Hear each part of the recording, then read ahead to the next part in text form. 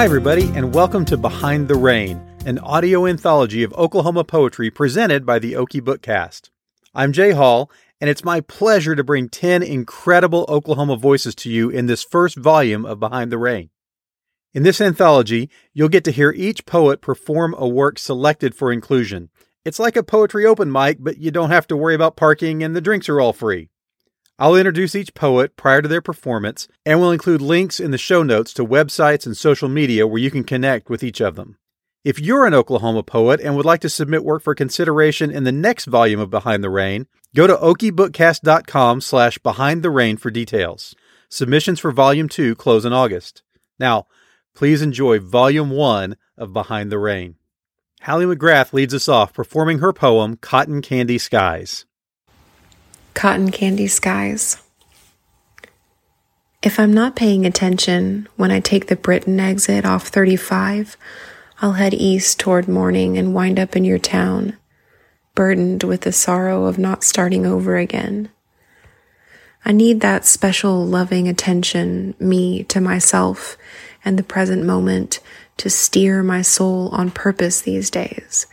It feels good and right to pause, to look for that great life-giving spirit who will always face me west, where the sun needs rest too, and remind me my sun will go down one day. There's not time to waste on the eastbound route, or keeping up with Jones, or the power of a well-lit path from morning. It is late afternoon now, so the spot on the off-ramp becomes a special place to pray, for direction from source, for the gods to fade me home into cotton candy skies.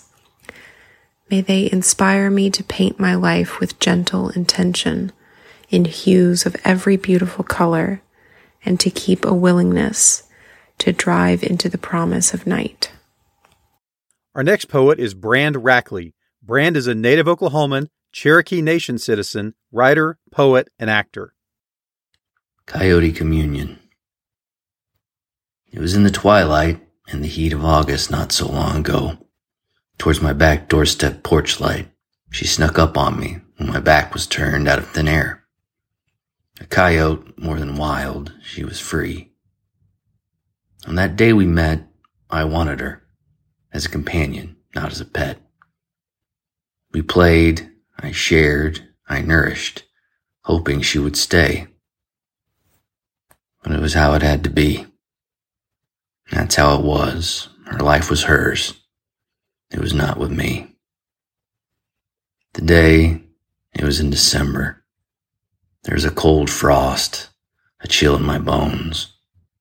I'll always remember when she left into the tall prairie, winter wind sweeping down the plains. I wept.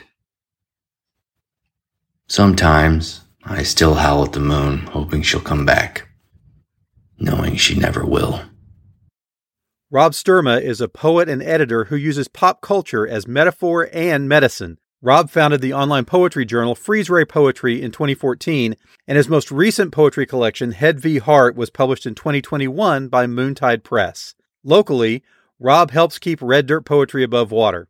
If you see him out and about, buy him a root beer. Worse than my bite. 1. In Oklahoma City, when you are a pedestrian, you become accustomed to the sound of dogs barking. I've long since stopped trying to figure out whether they are welcoming me or warning me. City boy, we are not impressed. Take your shiny shoes and your show tunes from whence you came. That's right, we said whence. Don't think that we're not book smart. 2. There are a lot of dogs in Oklahoma City. They are family out here in a way that they could never be in the grid I came from some few thousand miles west. Even the surliest ones out here just want a little attention. They're love bullies at worst. I've since grown accustomed to seeing them at the bars I go to, wandering from table to booth, a few seconds of time at each, figuring out who's got the affection this minute. boy, do I relate. Find me at a party, and I cannot sit still until someone is scratching me behind my ears. 3. I wonder if I should get a dog. People see me around small children, playing all their reindeer games, following all the rules of their magic spells, and say, I'd be a great dad. I'm thinking I should start small. A dog and I could have unconditional love contests. 4. I just want to be your dog. 5. I'm in training to become a good dog. I know how to sit, how to stay. I know I tend to run full stop towards people who treat me right. Sometimes I need a good down boy to reel me in. I just want some lap time. We all do. So come on, throw me a bone. Benjamin Myers was the 2015-2016 Poet Laureate of the state of Oklahoma and is the author of 3 books of poetry, Black Sunday, Lapse Americana, and Elegy for Trains. You can find his poems in the Yale Review, Image, Rattle, 32 Poems, Measure, and many other literary journals. Myers lives with his wife and 3 children in Chandler, Oklahoma, and is the Crouch Mathis Professor of Literature at Oklahoma Baptist University, where he teaches in the Great Books Honors Program and in the English department. His first book of nonfiction, A Poetics of Orthodoxy, was recently published by Cascade Books. The City Dump. John Black started digging a grave the morning his wife ran off to Tulsa with the insurance adjuster. He dug it by the Bear Mimosa, overhanging the right-of-way in front of their low ranch house by the highway, and he had to chop through sandstone and clay, hauling up rock bare-headed in the sun until evening came, and he laid himself down in the hole for 2 days, watching the swollen moon chase a frail lemon sun across that rectangular patch of sky. The 3rd day, his brother came and sat beside the grave in a plastic lawn chair, talked about livestock and fishing until John, to prove a point about casting into brush, rose to get his gear. Now he's here, his pickup next to Will Miller, who never married and lives in a house he built from salvage beside the dirt speedway, lying awake Friday nights and listening to the cars go around and around while he thinks of waves washing over stones on the Pacific shore. And there's Dave Fox, who went to Vietnam and came back to teach geometry. 35 years daily translating the torn children in burned-out villages into mathematical precision, abstracting from the tall and shifting grass, the triangle, and the parallel line, eating perfectly halved peanut butter sandwiches in the run-down teacher's lounge. They are pushing back against the growing junk of winter, pine needles, busted refrigerators, broken hoses in all sizes, balding tires, though they know full well that each blessed year brings it back, and that a man can never stay ahead for long.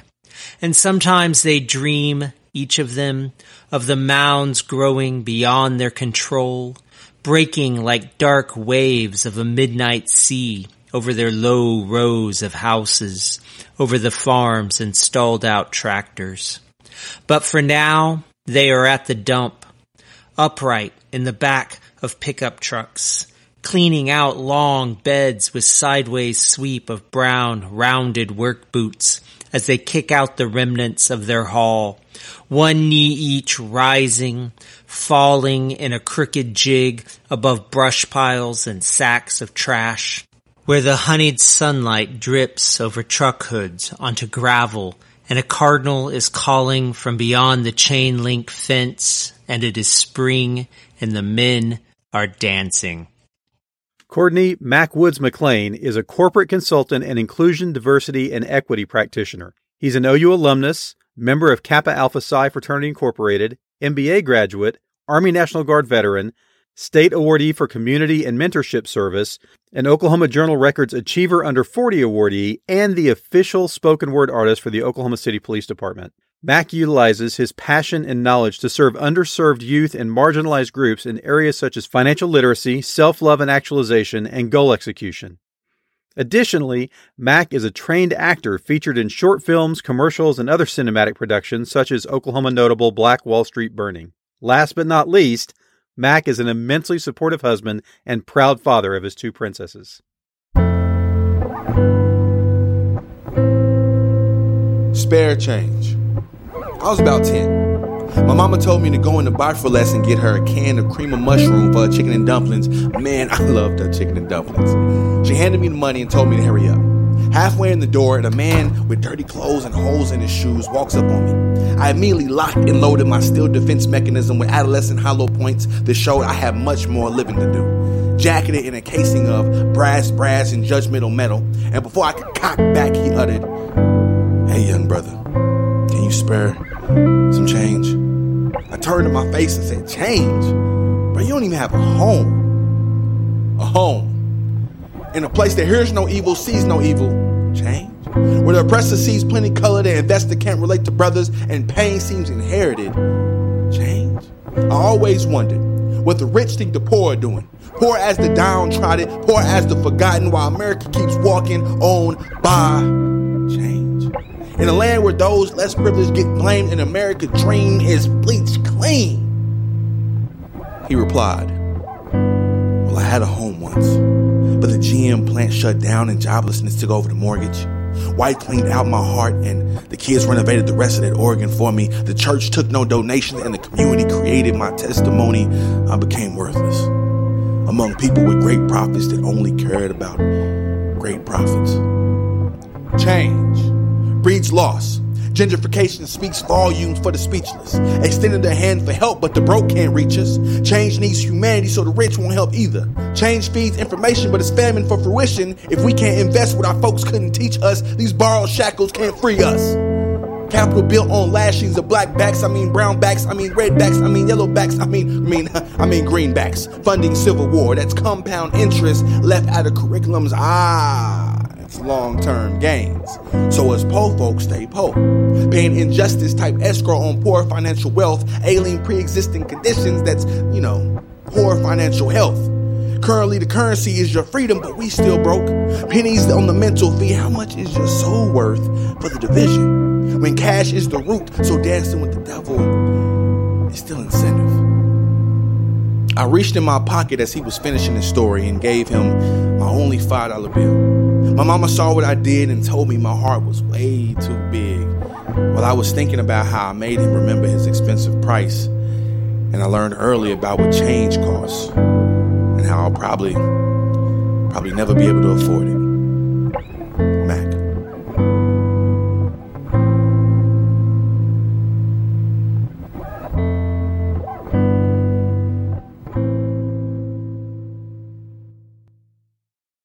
Nathan Steinman is a child of the 1980s and a product of moving around the United States in a military family. His family settled in Oklahoma, and at the age of 17, he attended his first poetry reading and has been writing poetry ever since. He was a member of the 2005 Oklahoma City Slam team and former slam master for the Home for Wayward Poets, now Red Dirt Poetry. He continues to study poetry even after going to school to become a teacher, and he currently teaches and plays various instruments in the local band Midwave.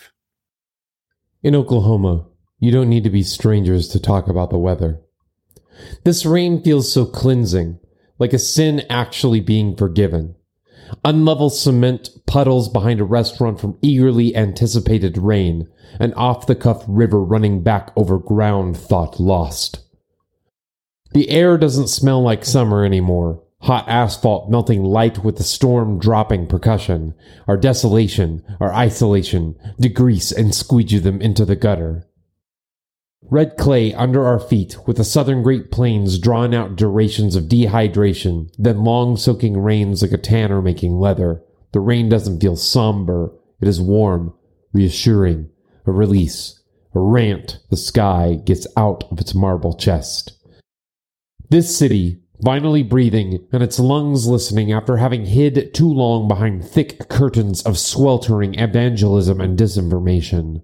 Red clay remembers before oaks, magnolias, railroads, winter wheat, cars, oil rigs, or the Air Force Base. It remembers the vast grasslands, the buffalo. Before the forced removal of too many tribes and the trauma of losing their homes, before the hanging judge ruled against the first boomer trying to steal this land, before the cover-up of the Greenwood Massacre, before bad agricultural policies caused the topsoil to seek out Washington, before man dug so many holes in the dust flesh to keep water from abandoning, before 72 tornadoes jumped and danced through the suburban colonized home. A state where people live because it's cheap, or they have family here. Many stay, many leave, many reappear. No matter how much they refuse, they return. This city, still young, succumbing to disappointment, demagogues, and doctrines. That doesn't mean it has to remain this way. The city doesn't understand how to heal from oppressive humidity and congestion.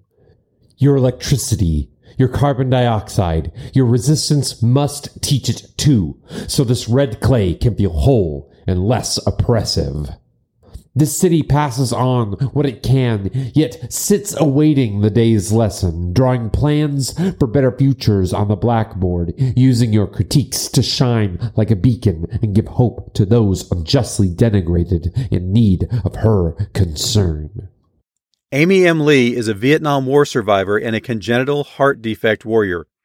In 2017, she pivoted from her corporate career to write her debut novel, Snow in Vietnam, as a tribute to her mother who lost her life to cancer. Today, Amy is a full-time author of historical and women's fiction novels.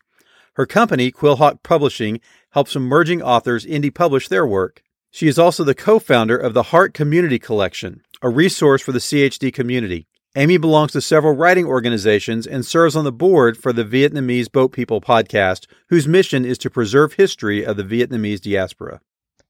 A Heart Warrior's Creed. I am a heart warrior.